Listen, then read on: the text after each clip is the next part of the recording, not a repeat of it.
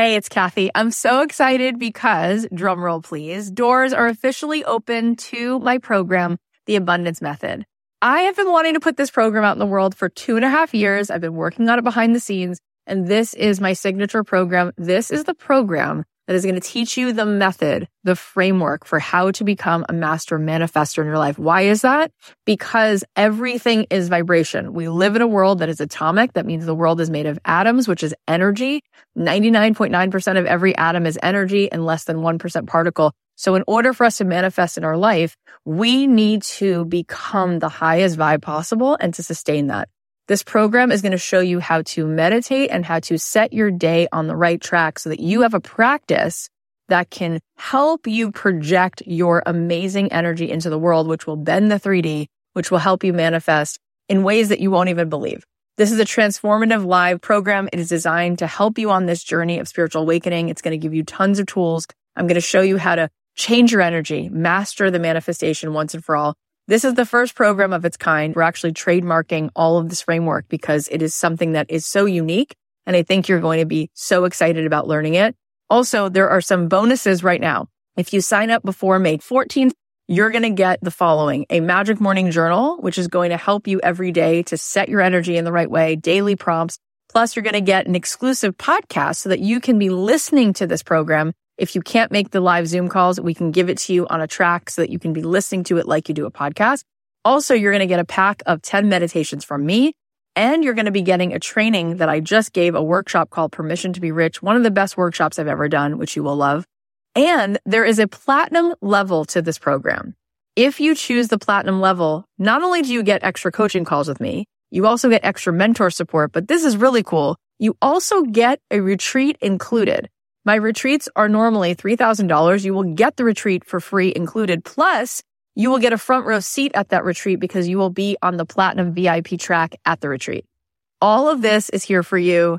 I'd love to see you in this program. I want to see you tapping in, turning on to that electricity within you so that you can find your way to the life that you were born to manifest for yourself. You can join us now at kathyheller.com/join. I cannot wait. Get on in there, see what all the excitement is about. It's going to be so much fun. And eventually I got fired, which was the best thing that ever happened to me.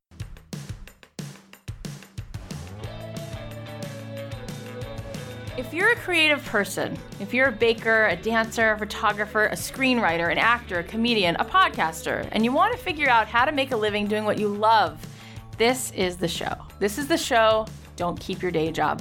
My name is Kathy Heller, and I'm a singer-songwriter. I make a living doing what I love, and I want that for you. This is the show that's going to help you do that and give you not only inspiration, but some real-life strategies. This is going to help you figure out how to take your creative passion and turn it into a profit. Thanks to BarkBox for supporting Don't Keep Your Day Job. BarkBox is a subscription service that delivers a selection of treats and toys for your dog right to your door each month. For a free extra month of BarkBox, go to barkbox.com/dreamjob when you subscribe to a 6 or 12-month plan. Hey, it's Kathy Heller. Welcome back to another episode of Don't Keep Your Day Job. So glad you guys are here. You're in for a treat. Tamara Mellon is here today. Tamara Mellon is the co-founder of Jimmy Choo. She is an icon and she is an inspiration to men and women everywhere. Not just because her brand is so incredible, but because of who she is. She is courageous. She's fearless. You know why? Not just because she took so many risks, and you guys are going to hear this whole story. And part of the reason I love this show is not just because I get to meet amazing people, but because we actually break the whole story into bite-sized pieces so that whatever it is that you're feeling like you would love to be doing with your life, you have this show to come back to week after week, and you hear somebody who you've always admired tell their story, but we really want to reverse engineer it. And so we want to really get inside the journey and really talk about what it is that they did and how they were feeling and what felt scary and what risks that they took and how they sort of, troubleshot whatever they were doing in order to figure it out. And so it winds up feeling doable at the end. And so we're going to talk about Tamara's journey today. And I'm really excited to hear the ins and out of it. But one of the reasons I wanted to have her on the show is because she's so fearless. You guys know what I'm talking about when I tell you that truth is something that is so rare, and it's so refreshing when somebody just tells the truth. It's so refreshing when somebody just owns it, whatever they are. We're all broken. We're all flawed. We're all afraid. We're all terrified. We're all sabotaging ourselves all the time in different ways. And we all have blind spots that we can't see. And we have moments when we are awesome and we're rock stars and we're graceful. And we have moments where we are so stuck and our minds are filled with chaos and we have anxiety about something and we can't even see that we do. And we're just being reactive and it's ugly. And that is every person.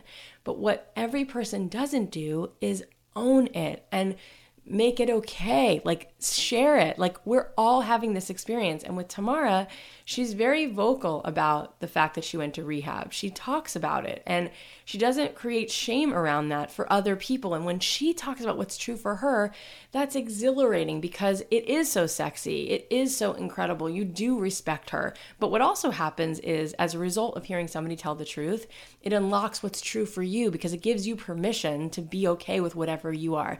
I've had the experience so many times in my life where people will say to me, I don't know why, but when I'm around you, I just tell you my whole life story. And I think it's because I am very transparent about what's going on with me. And when people say to me, how's it going? How's life? I never say, it's great. I never say that because it doesn't feel authentic.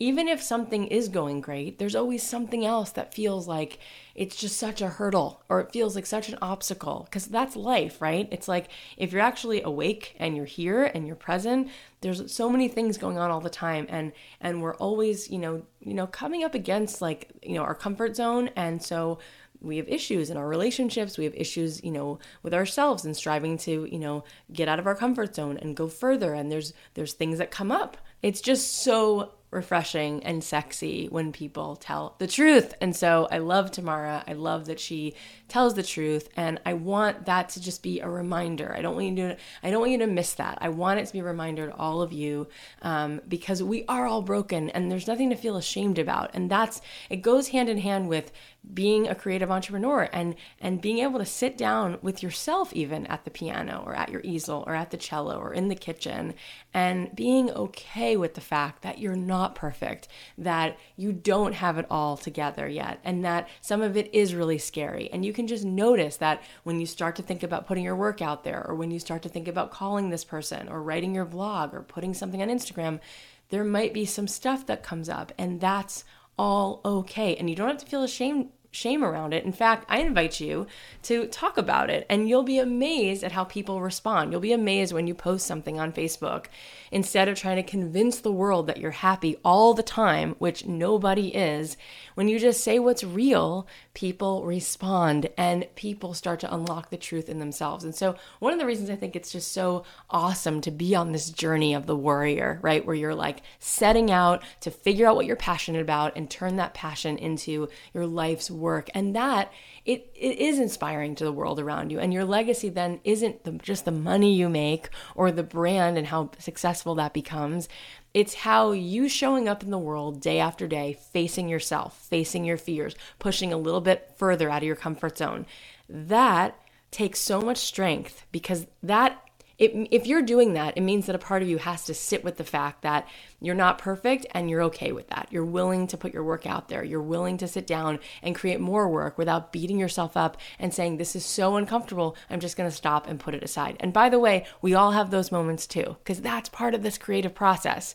But this creative process is like staring yourself down in the mirror and you don't let yourself off the hook. You sit there and you stay there. But part of what makes this easier is when you make it okay that it's not perfect and that we all have faults and we all have blind spots and we all have blemishes and we're all broken. And you know what? Broken crayons still color, right? It's like we still have so much life and brilliance inside of ourselves.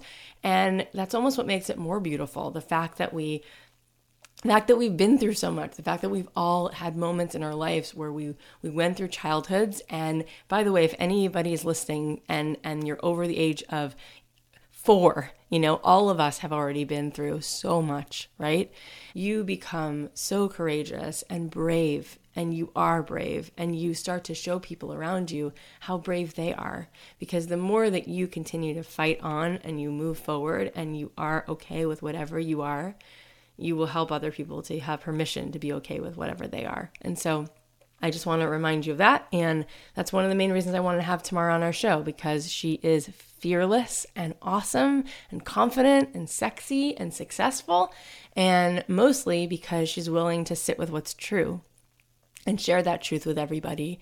And she's not here to sugarcoat it. And that is such an incredible thing. I just didn't want to gloss over it. So we're going to get to her story in 1 second. But before we do, I just wanted to say, if you guys are in the New York area, if you're in New York or in the surrounding cities, come join me October 10th.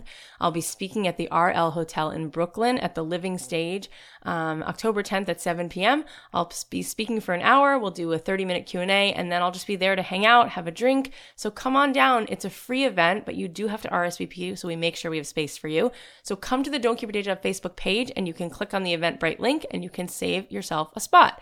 I look forward to seeing you guys in New York. Also, this coming Thursday, I'll be doing a Facebook Live on the same Don't Keep Your Day Job Facebook page at 10 a.m. Pacific Standard Time. So come on over and we can hang out. And I'll be doing a video session with some of you. So if you want to sign up to be somebody who's chosen for that, go to the show notes on iTunes for this episode, or go to the show notes on don'tkeepyourdayjob.com, and you guys can click, and I'll be choosing a few people to have a video chat session with, and we can brainstorm your ideas, and I can just be there to help support you and move the needle further. Thanks to BarkBox for supporting Don't Keep Your Day Job. BarkBox is a subscription service that delivers a selection of treats and toys for your dog right to your door each month. All you have to do is tell BarkBox how big your dog is and choose a monthly plan subscription, which you can cancel at any time. Every month, BarkBox paw picks the best all-natural treats and innovative toys to match a dog's unique needs, including allergies and heavy chewer preferences.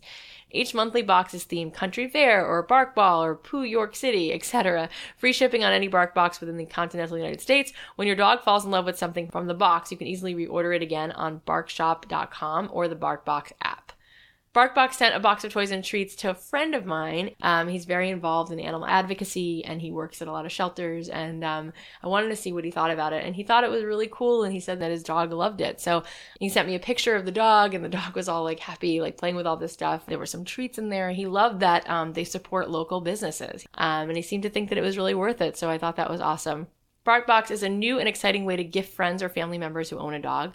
Each gift subscription includes toys and treats in a unique theme every month. BarkBox is shipped right to your door. It's a great way to try a variety of treats and toys from local and small businesses that you may not otherwise be able to find. All edibles are made in the USA or Canada. BarkBox will replace any item your dog doesn't like from the box, Scout's honor, and send you something else for free. Give the gift that keeps on giving and make somebody's lucky pup the happiest pooch on the block. Visit barkbox.com/dreamjob for a free extra month of BarkBox every month when you subscribe to a 6 or 12-month plan. That's barkbox.com/dreamjob for a free extra month. So without further ado, let's talk about Tamara Mellon, and let's talk about her story and how she's become who she is and how she's affecting so many people everywhere and helping people to tell the truth and to walk forward in pursuit of what they love. I'm so excited. Tamara, thank you so much for taking the time to be here.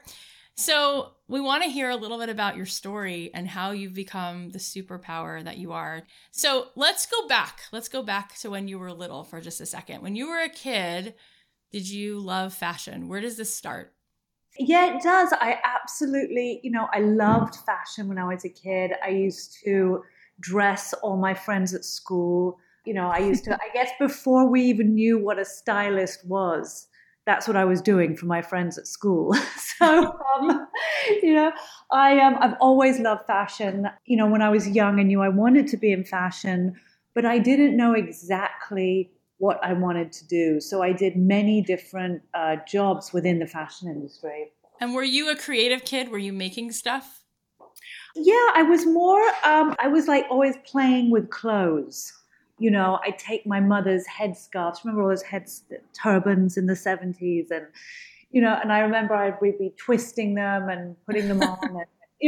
So it was always with clothes. You quit high school. Is that true? Yeah, I guess. So in England, we have a different system. Okay. So I left school at 16. I didn't go to college. I was terrible at school. I left school with no qualifications. But, what I realized, even though I left school with no qualifications, I wasn't, I'm not stupid. Clearly. I had issues as a kid that weren't spotted. I wasn't helped or encouraged. So I actually just kind of, I didn't go to college. I just kind of dropped out. But I had enough determination to know that I wanted to do something with my life.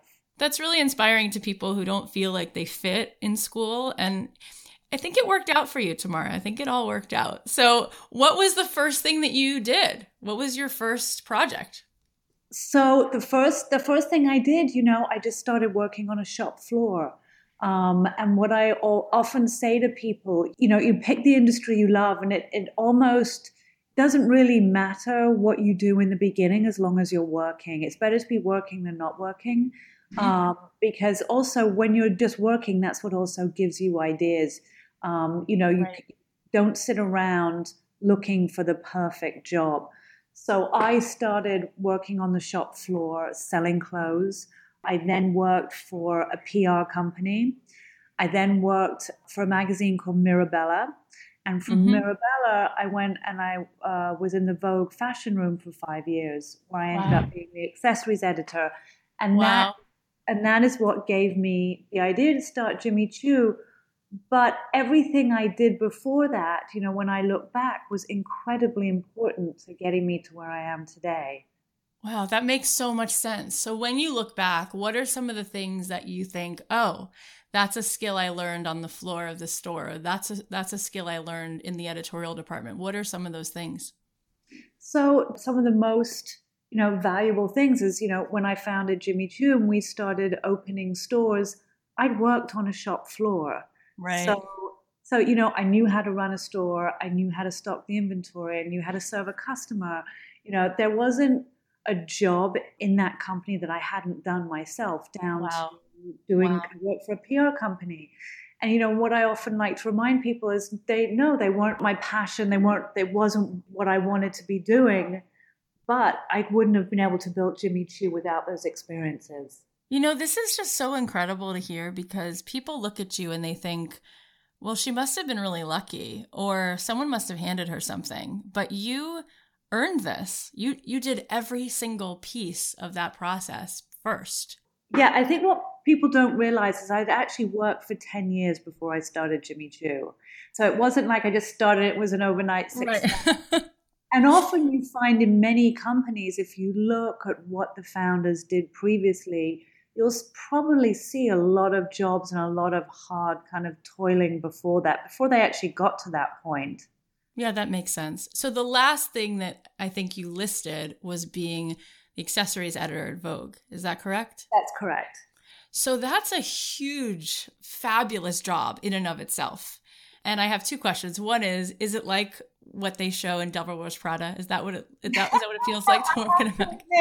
It is quite like Devil Wears Prada. It is. I remember at British Vogue. I worked for British Vogue, not American Vogue. Mm-hmm. You'd walk into the bathroom every day and you'd hear, oh my God. And you literally hear someone crying every day. It was like, my God. Wow. It was like an episode of Gossip Girl. That's hilarious.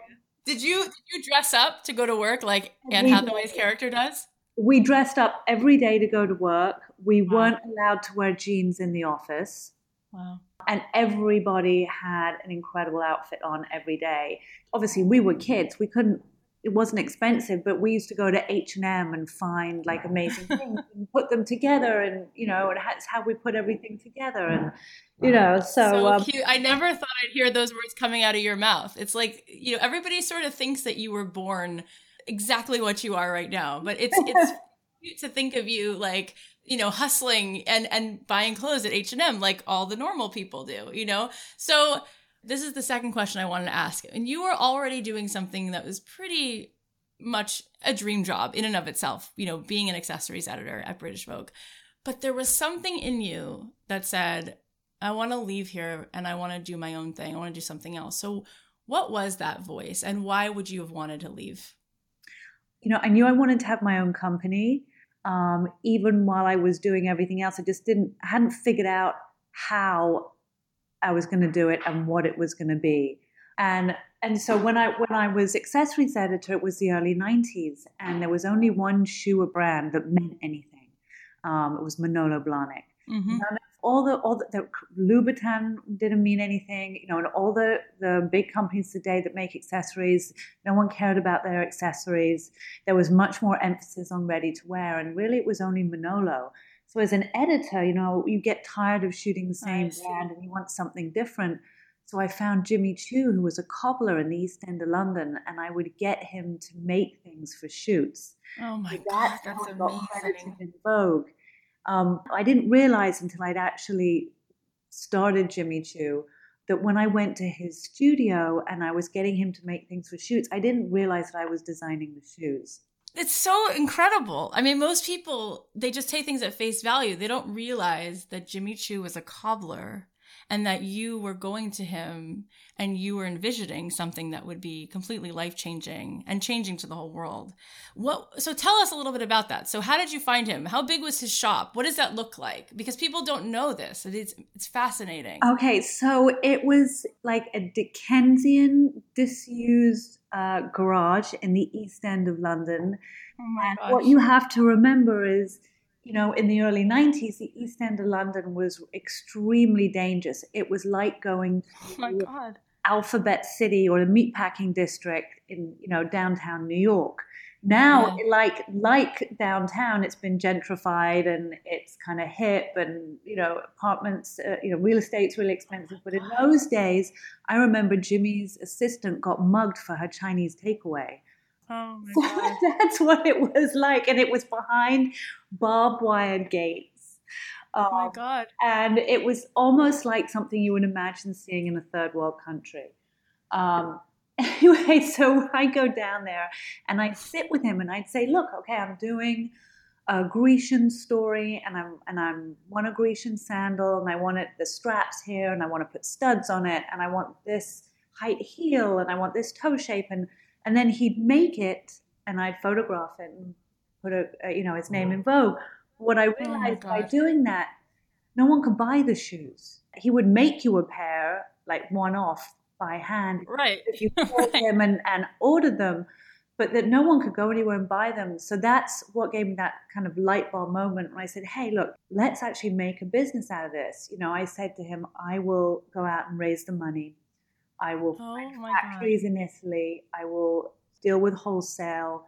We'll open stores. I've done PR, so I can do your PR and marketing. I can do all operational business. God. You design the shoes. So we did that. And then when we got it. You are amazing. You single-handedly changed his entire life. I mean, it is like, I hope that he's named all of his kids Tamara. Like, think about that. You just walk along and like, so here's what's going to happen. Okay, so first of all, I can put your name in British Vogue. So that's just one thing. But then I know how to do PR. I know how to raise some money. And I'll design the shoes with you and you just make it. And then your whole life is going to change forever and your grandchildren's lives. Like it's... Nobody knows this. And he gets all this credit because people just say Jimmy Choo. Nobody knows. Like, there's this amazing woman who had this entire idea and the plan and then executed it. I'm so glad that I get to share the story. I mean, I'm sure it's been shared already 1,000 times, but I love that we get to hear it again. Yeah, and here was the kicker for me in the whole story was that once we'd set that up, you know, I said to him, okay, Jimmy, give me the sketches. I've got to take the sketches to the factory in Italy. But the sketches never came. And that moment of realization was like, oh my God, when I was going to his studio, I was designing the shoe and I didn't realize it.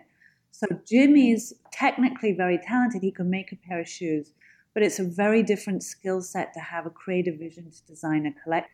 Oh, absolutely. So, absolutely. I always think things are created twice. You know, first things are created in your mind and then technically, but first it's in your mind. Yeah. So I ended up designing the collection as well.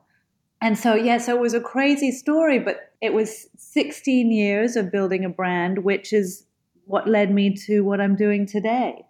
So before we get there, because that's where we're going, but just before we get there, so there's so many people who are listening who have day jobs. Now, not maybe as fabulous as that particular job, But that is still scary to leave your job, especially when it's, a fantastic job. So what was that moment like? And what did you do? Did you prep for it before you left, where you had already kind of, got some things underway? Or did you leave and then start raising money and, going after building the brand? Okay, well, the truth is I got fired. I love how honest you are. You're like, well, they made it easy. My God. And I'd had the idea to start Jimmy Choo before that. And I think, what happened, I ended up going to rehab. I had a drug and alcohol problem. And I was I was getting tired of what I was doing, because I knew that, and a big thing for me is I knew that I love being an editor, but I knew that I'd never make any money really being a fashion editor. And so I really wanted to start a company, and I had the idea to start Jimmy Choo. And then I just, my addiction was kind of taking over. And then eventually I got fired, which was the best thing that ever happened to me, because it was such a kick in the butt that I needed. So what I did is 2 weeks later, I went and checked myself into rehab. And then with the mindset of I'm going to get sober because I'm going to start this company. And then when I came out of rehab, I started negotiating with Jimmy, and we set up the company about 6 months later. That is so powerful. First of all, you're so brave, and you deserve so much credit for that. And I have heard it said before that the opposite of depression is purpose. And so I love how you just linked that, and you said, I'm going to go get myself sober so that I can do the thing I really want to do. And it feels like that sense of purpose was so motivating to you and really, propelled you forward. That's amazing. Yeah, and I really need it. And I think a little bit of fear also helps. For me, it was like, where's my life going? Do I really want to continue down this path? And, what's going to happen to me in 10 years if I continue like this? So also a little bit of fear is very motivating. Wow. It's amazing. So then you left rehab and you started. And what was that like in the beginning? How was it? Was it smooth sailing? Was it, some trial and error? How did that work? Wow, startups are never smooth sailing. There's a lot of hiccups along the way, but it's how you overcome them. And there are always setbacks along the way. The first collection that we tried to produce was a disaster. We went to a factory in Italy that, when we got the samples, we were in New York at a show, and when we opened the boxes, the samples were terrible. They were so bad that we couldn't even show them. So we started selling off sketches. Wow. But we kept going. So we moved factories, we got other samples made. It's that persistence of just believing in it and not giving up. And how long do you feel like that took, that persistence period, until you had your first break? We started in 96. We had our first collection out in 97. I would say our break was probably 99. So 98 was when we got the shoes. I remember Saks Fifth Avenue came in and gave us a huge order. We got the shoes right. And I remember that moment of when we got the shoes right, like being in London and opening the boxes and looking at the shoes, and it was just like opening a drawer full of like candy. It was so exciting. It was just like we were pulling that, and I knew that when I saw the shoes that we had something special. And then I called all the department stores. I called Saks, Nordstrom's, and Neiman's, and everybody, and got everybody in to come and look at them. And I remember the first ones to give us a huge order was Saks Fifth Avenue, and we had amazing 16-year relationship with them. Wow, that's amazing. How did Sex and the City affect your business? Well, that was such a milestone for us, because it really turned us into a household name overnight. Candice Bushell came into the store in London. So I opened a tiny little store in London in Mottcombe Street.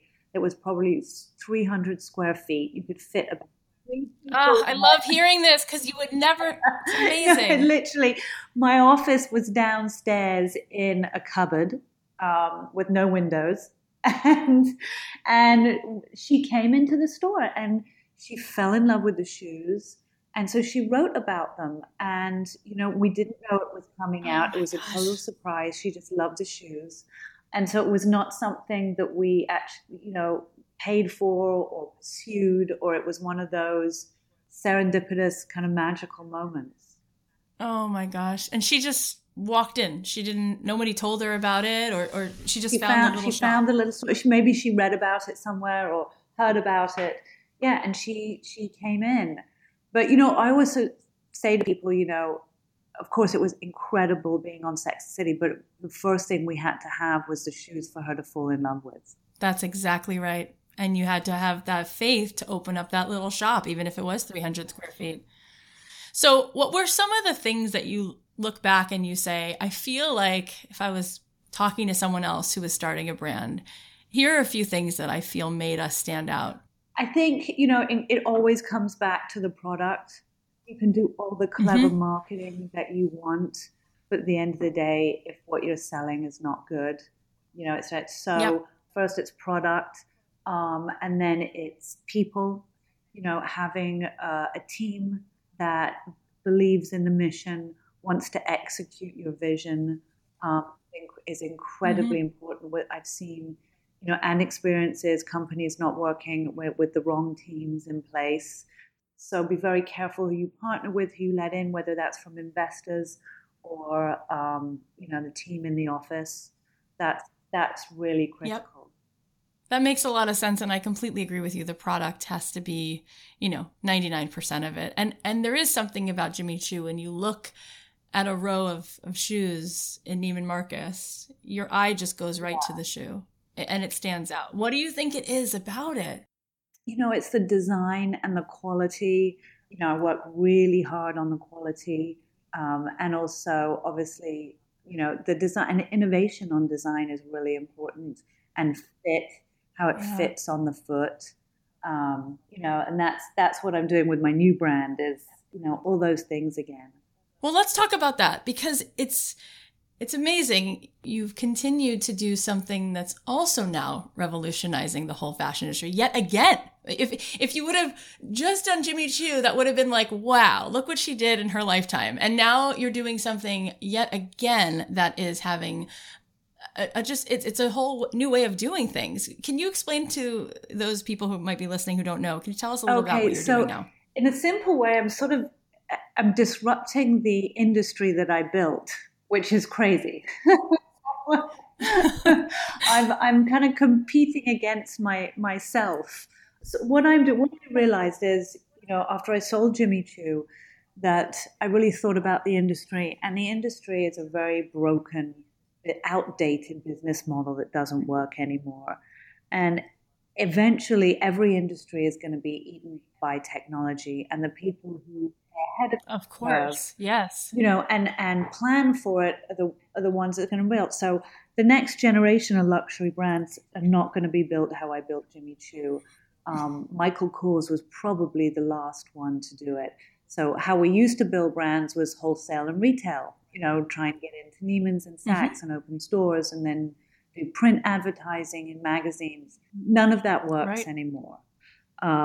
So the next generation of brands will be built online. So e-commerce is really the most important thing for a brand today. But what I also realized is the way we try and sell clothes is completely outdated. So when I was young and started going to fashion shows, the only people who were allowed into a fashion show were press and buyers. And then the customer would see the product in a magazine and on a shop floor at the same time. And so it had this big reveal moment. So it made it really exciting. And there was a new trend and people wanted to rush out and get it. Problem is now that everybody sees the fashion shows, which is great. But what's happened is it still takes, the designers 6 months to get that product to the shop floor. So if you've looked at something for 6 months, by the time it comes in, you're kind of over it. It's got sort of fatigue around it. It's not exciting. No one's rushing out to buy it. You've looked at it for too long and you want the next new thing. So in a way, we've kind of killed ourselves by opening up fashion shows. So we either have two choices. We speed up from, the process from show to when the customer can buy it. Or we stop, opening up the shows, which you can't do now because it's too far gone. And then also there's another thing we do in the industry is we try and sell our customers, product in the wrong season. So we deliver spring, summer in January and February, and autumn, winter clothes in July and August. And nobody lives like that anymore. All of us, we want to buy something today and wear it tomorrow. We don't want to buy something and hang it in our closet and then go and wear it in 4 months. So the whole business model is outdated. So what I did with my new brand is I don't design collections anymore. I design things monthly. And so I put new fashion items up every month that are season appropriate. It's actually what you want to wear. So cool. Right there. And then also, Warby Parker was the first one to do this, and then kind of. Yes, that's right. So I don't do wholesale. Right. So I go direct to the consumer. So I pay the same factory cost as my competitors. I pay the same factory cost as Jimmy Choo, Christian Louboutin, Manolo Blahnik, John Vito Rossi. But my shoes now are actually, the retail price is half because I don't have to put a wholesale margin in my product. So I'm not paying Neiman's rent. God, that's cool. Buy that the is same so cool. quality shoe at half the price, and you get what you want when you want it.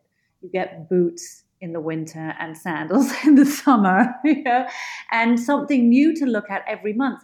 So unlike also the fashion industry who will deliver a collection 4 times a year, and then the same thing sits on the shop floor for months and then goes on sale. So I just give my customers new things to look at every month.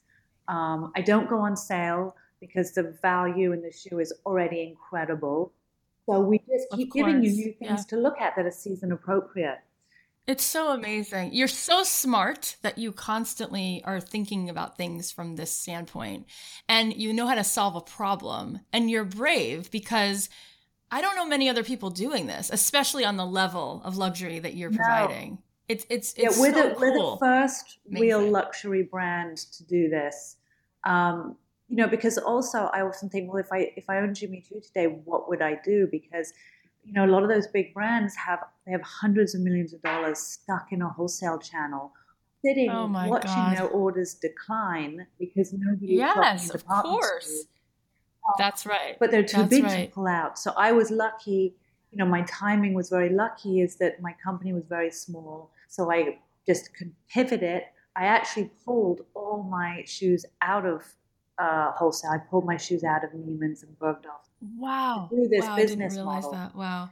It really is amazing how you're able to be so flexible. I feel like people, they're acting like dinosaurs in the way they're doing business because it's like earth shattering to try to now think of a whole new way. But you're the first one there, and you're right. They're all going to follow at some point. It blows my mind also in terms of advertising. And I want to ask you about this because if e-commerce really is where it is, how does that affect the amount of time you're focusing in social media marketing versus, again, which I find a dinosaur, where people are spending like $50 million on a single piece of advertising to go inside of a television show? It's like, the attention isn't there anymore. The attention is on Facebook. The attention's on Instagram. So are you also shifting where you're doing your marketing because of the online you're space? absolutely right. So the only advertising we do is on Facebook and Instagram, and the customers responding. Because if you think about it, everything's mobile, right? So everybody's spends all their time, more time, flipping through Instagram probably than anywhere else. And so we just our advertising is all on social media. And that's where we're reaching our customers. I haven't done one print ad. So smart. So smart. Yeah. Such a waste of money. And nobody cares. Like that. And it's, social media advertising is so flexible. We can test so many different things. It's not like we have to bet millions of dollars on one image. I feel like you could do a TED Talk on this because I feel like, no, seriously, I feel like the cost of attention right now, like you just said, on Facebook, it's relatively inexpensive. And when other brands start to get this and they stop channeling their money into print and commercials and they realize what you've already realized and you're like the first person to get this, the cost of the attention is going to go up on Facebook. Like you hit this at the right time. You get it. You're so smart. Honestly, it's amazing. I don't know if people are getting it yet, but they're gonna get it, and they're gonna go, oh, she knew something. Well, it's people don't Wow. like change, and that's what I find. They don't want to change. They want everything to work the way it used to. But unfortunately, we're going through a digital revolution, and you got to embrace it. That's right. Oh, so cool. Tell us where people can find you and find all of the beautiful things that so you're making they can go to monthly. tamarmelon.com or just follow us on Instagram. It's just Tamara Mellon. It's just my name. Cool. So some people ask us, and you clearly succeeded at this, but people will say, why should I start a business if there's already so much saturation? Like, let's say I want to, create jewelry and there's already so many competitors. How am I going to get any part of that attention? And what would you say to that? I would say, we got to think outside the box, right? To think of creative ways to get your brand, to get your brand out there and well known. And I really truly believe that if you have an amazing product, people will always find you as well. Yeah, that's very, very word true. of mouth is still very powerful. Yeah, that's absolutely true. People talk all the time about content creation. Like, people aren't only buying the brand, they're also buying you and they're buying your story. How much time do you spend thinking about that, creating content or blogging? I mean, you personally probably have no time to be blogging yourself, but as far as the brand is concerned, relating to your customers in a way that's driven more by, content than it is by front-facing marketing. So what I really wanted to do with the marketing on this was to have my true values communicated to the customer. Yes. So I didn't like the way that old luxury brands communicate with their customer. They sort of sit in their ivory tower and they look down and they say, okay, that's right. This is how to watch it. And if you come and buy a handbag, you can buy a little piece of our dream. Well, I don't think that's just not the way I wanted to do it. I really wanted to build a community of people who kind of felt like my tribe, and we had the same values. And I wanted it to feel like we were kind of making this revolution together. And so if you read all the copy that I write, the copy is really my voice and my values. And what I experienced at Jimmy Choo over the years is, when I started out, obviously I wanted to make beautiful shoes. I didn't realize what I was going to face being a woman in business. And so that's my big passion, is supporting women and being an activist for women's rights. And so if you read the copy, it's all, I'm always talking about something, how I can engage with women, how I can help women, how, we can support each other. And so that's really what I wanted to communicate. And so all the copy that we write is something that I'm thinking about at that moment. I try and make shoes to inspire women, whether it's the Rebel Pump or it's the love it, or so it's like a name that you can kind of motivates you as well. When you put them on, you're like, yeah, I'm like a badass, my Rebel Pump, and I'm going to go and kick ass out of this job interview. I just want to motivate people and make women feel great. That's what I want to do. And you completely succeeded in that. And the reason I asked that question is because I have been reading your copy, and not only the copy, but I live in LA and I was walking on Robertson with my sister-in-law. Actually, she saw it first. And there was like a sandwich board outside of, I think must have been a little pop-up shop that you've done. I'm not really sure because it was closed. Yes. And this sweet little message on the sandwich board, it was written like, hey guys, I left a job to pursue something I really wanted. It was a message, something like that. I didn't write it down exactly, but it was very conversational. And it seemed like you had left this little Post-it note for us to find. And you were basically saying, the message was like, so you should, never let things stop you, and you should follow your dreams, and you guys can, find more out about what I'm doing here, blah, blah, blah, blah. Do you know what I'm talking about? Yes.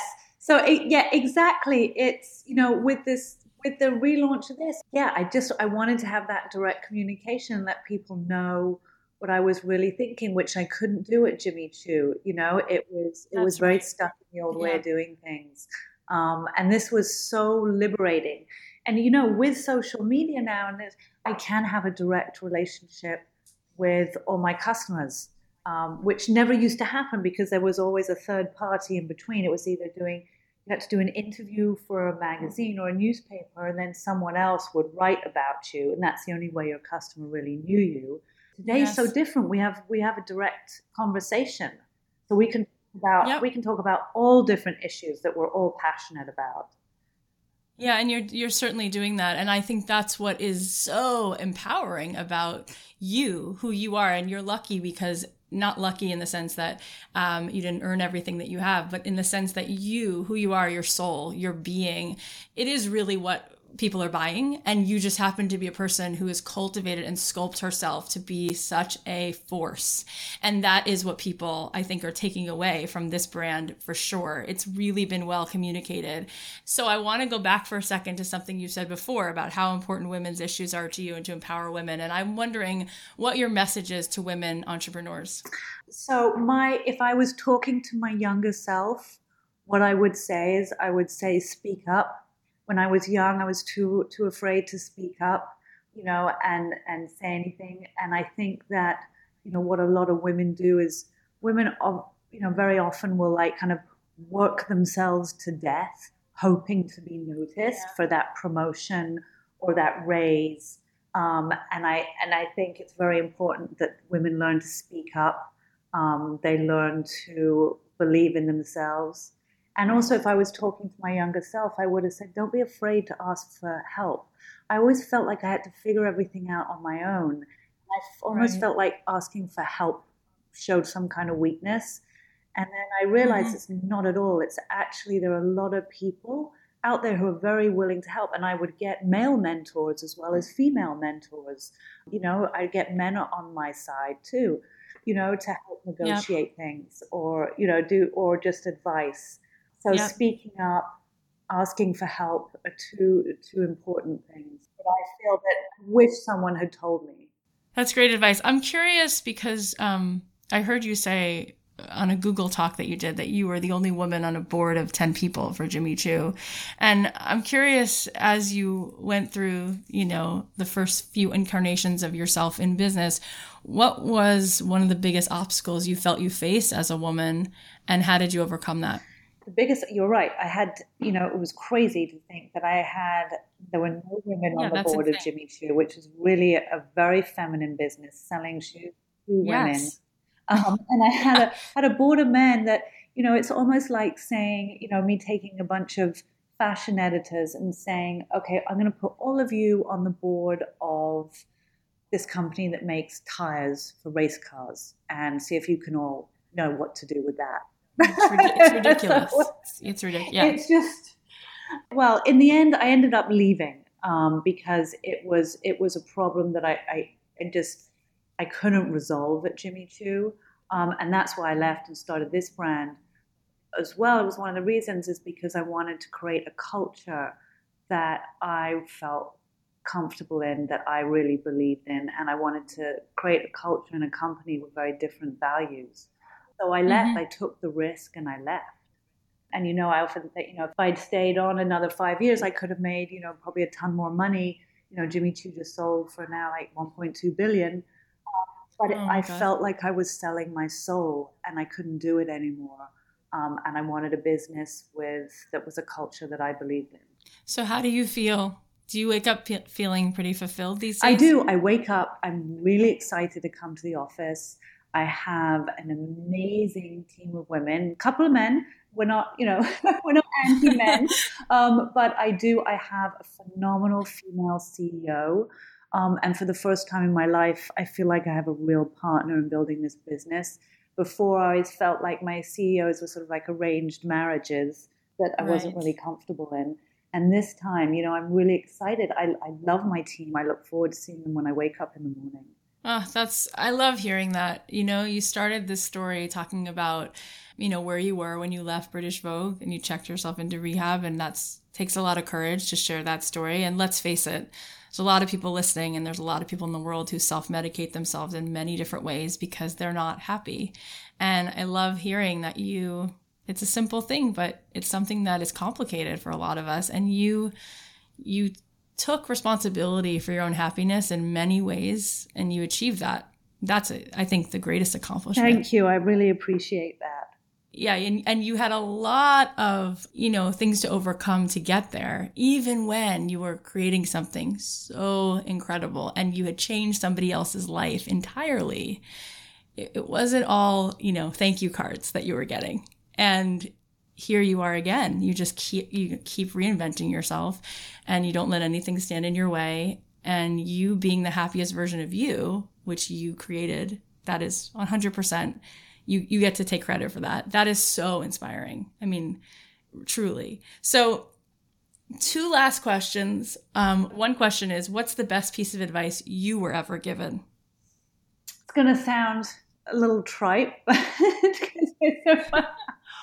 I remember when I was a teenager, and my dad, who was one of my greatest mentors until he passed away in 2004, I remember he looked at me and he said, when the going gets tough, the tough get going. And it's almost like a little mantra that I have in my head that, and I'm like, okay, it's tough right now, but I'm going to get, he said to me, the tough get going. And I'm like, okay, I'm going to do this. And it was like the silliest little saying, but it worked. But it is everything. I mean, that really does sum it up. And it's truly what you've demonstrated that with your life. Like that's got to feel so good to not let, one of your greatest accomplishments is being willing to stick in things even when they get hard, and you face things head on, and you've done it over and over and over again. And you do it while making it look pretty easy, even though it's probably not. Pedaling away underneath. Oh, it's like a sort of like a swan, you're gliding on top, but pedaling like hell underneath. But like they say, like growth is like oxygen, and boy, you're like a student of growth. You're like, let's do it. Okay, so what's the harder journey that's going to actually lead to more fulfillment? That's really where my integrity lies. No problem. Let's do that. So here you are. So final question as we're signing off. Any last words of advice to give to our listeners who are already just sitting there now? They're like so inspired, and they're like, okay, where do I start? What do I do? Will I ever get there? What are your last words? My last words were, it's just important to keep moving. So if you're thinking, like many young people, like, am I sitting in a job that what am I doing here? Why am I not starting my own business? So just remember, you're always learning. That's right. And that is the most valuable thing. So just being busy. I remember even when I was young, before I actually worked on a shop floor, I would, I'd met people who were photographers or stylists, or I just show up on the shoot and I'd work for free. Wow. And it's just keeping busy. That's what's important. Wow, that's such good advice, and that's amazing to hear that you've done things like that in your life. But you're not above it. You are not above any of it. You're like, let's do it. No, that's the killer right there. When you think you're above something. That's interesting. It's interesting to hear you saying that. Like it's easy for someone else to say it, but someone who's been given access to certain things who would still be willing to do something for free. That's the real deal, Absolutely. I'll still get on my hands and knees and, scrub the shop floor if I have to. Wow. There's not much to say. I've admired you for so long, and I thought, well, I hope I also like her, and it's like, it's so just heartwarming and refreshing when someone who you think is just such a force of nature and business also turns out to be such a decent human being. And that may be also part of your success, Tamara, is that this is really who you are. There's no fronting. It's just, this is it. So thank you. Thank you. And I wanted to, with my new brand, that was so important to me. The honesty was really, really important to me, because you can't connect with anyone unless you're really honest. Yeah. And I feel like what's already happening, and you probably already realize it, but it's like a whole other career is happening for you simultaneously. And that career is, you are now a stand for other women, and you're inspiring other women. You're sort of, without even knowing you're writing this other book, you're also writing like other books at the same time, where you're basically becoming like, you're an advocate and you're now giving other people permission to be themselves. So in a way, you're like Oprah Winfrey and Tony Robbins and all these other people rolled into a fashion designer. Oh my God, but thank you. I really appreciate that. Well, thank you so much for being so generous and being with us. And we're all so excited. We're all so excited that you were here. And we can't wait to see what you're going to continue to do, because you're changing the industry and you're changing things for women. And it's really exciting to see it all coming together and to see what's next. So thank you. Oh, thank you for the interview. Oh my gosh, it's so much fun to meet all these awesome people week after week and find out that they're not just successful, but they're also so nice and kind and honest and down to earth and easy to talk to. And when I was growing up, I had people would tell me things like, if you were going to be really successful, well, then you turn out to also be a jerk, or you can't really be truly happy if you're successful. But it turns out week after week, I meet people who show me like it's possible to be really successful and happy and down to earth and kind and relatable. So it's so cool to get to meet Tamara and to just see what a nice person she is. And it's so cool that week after week, if you listen to the show, you're meeting people and listening to people tell their stories, and they didn't necessarily get handed, a silver spoon or the easiest map, but they figure it out and they go for it. And it's such a reminder that no matter what it is we want to do and how left of center it might sound, it's all doable. It's all possible as long as we're willing to stay in it and go for it. And it's just so exciting to hear people, winning. And I've gotten used to it now. Like now I don't think it's so far-fetched if somebody says, I want to write a screenplay. I want to be a figure skater. I want to open 3 bakeries, 30 bakeries. I'm like, do it. Great. Go, go, go. Win, win, win. It's doable. It's possible. Keep going. So here are some of my takeaways from today. Number 1, pick the industry you love and then start working. No matter what the position is, don't sit around looking for the perfect job. Number 2, a successful business always comes back to the product. Number 3, we're going through a digital revolution. Be flexible and embrace it. Number 4, speak up if you want to get noticed instead of working yourself to death. Number 5, it's okay to ask for help and have mentors. Number 6, when the going gets tough, the tough get going. I love that. And number 7, keep moving, keep busy, and keep learning. Okay, thank you for listening to our show. It's such an honor. I know that there's a million things you guys can be doing with your time, and you're here and you're listening to the show, and it makes me feel nothing short of amazing. It's an incredible feeling that I get to be a part of your life, hopefully here as a reminder that you are braver and more incredible than you maybe give yourself credit for. And I hope that these shows are inspiring you and breaking things into pieces a little bit so that you can start to feel like it is maybe doable and more manageable, and it could happen for you. And why not? Why shouldn't it happen for you? Every week I close the episode with a song that I wrote, and today's song is called Let Your Colors Shine, and I thought it was pretty perfect for everything that we talked about today, about just letting it be true and letting it be out there, and how liberating it is to just do what you want to do and say what you need to say, and just how brave that is. And so the song is called Let Your Colors Shine. I wrote it a few years ago, and it's been featured in a few different ads and TV shows and movies, so you might have heard it, you might recognize it.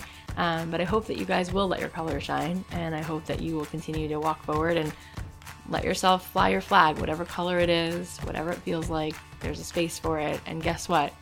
You're not alone in that. So fly your flag, tell the truth, let your colors shine. You'll allow other people to make space for what they are and how they are and who they are, and we can all see each other more and enjoy this ride together more and help one another carry whatever it is that we're carrying. I'll talk to you guys next week. Hope to see you on the Facebook page this coming Thursday, 10 a.m. Pacific Standard Time on the Don't Give Day Job Facebook page. And for those of you in New York, I'll be there October 10th. So come on over to the Don't Give Day Job Facebook page or Facebook group and get your tickets. And if anything I said today inspired you to want to tell us more of what's true about you, go for it. Be brave and tell us something. Tell us something that's true, that you want to just be okay with and make space for, and realize that you can, because there's so much more that's also true about you. I'll talk to you guys next week. Special thanks to our executive producer, Tim Street, and producer, Emma Kikuchi. The podcast is a production of Authentic. For more info on advertising in this show, visit AuthenticShows.com. Everybody.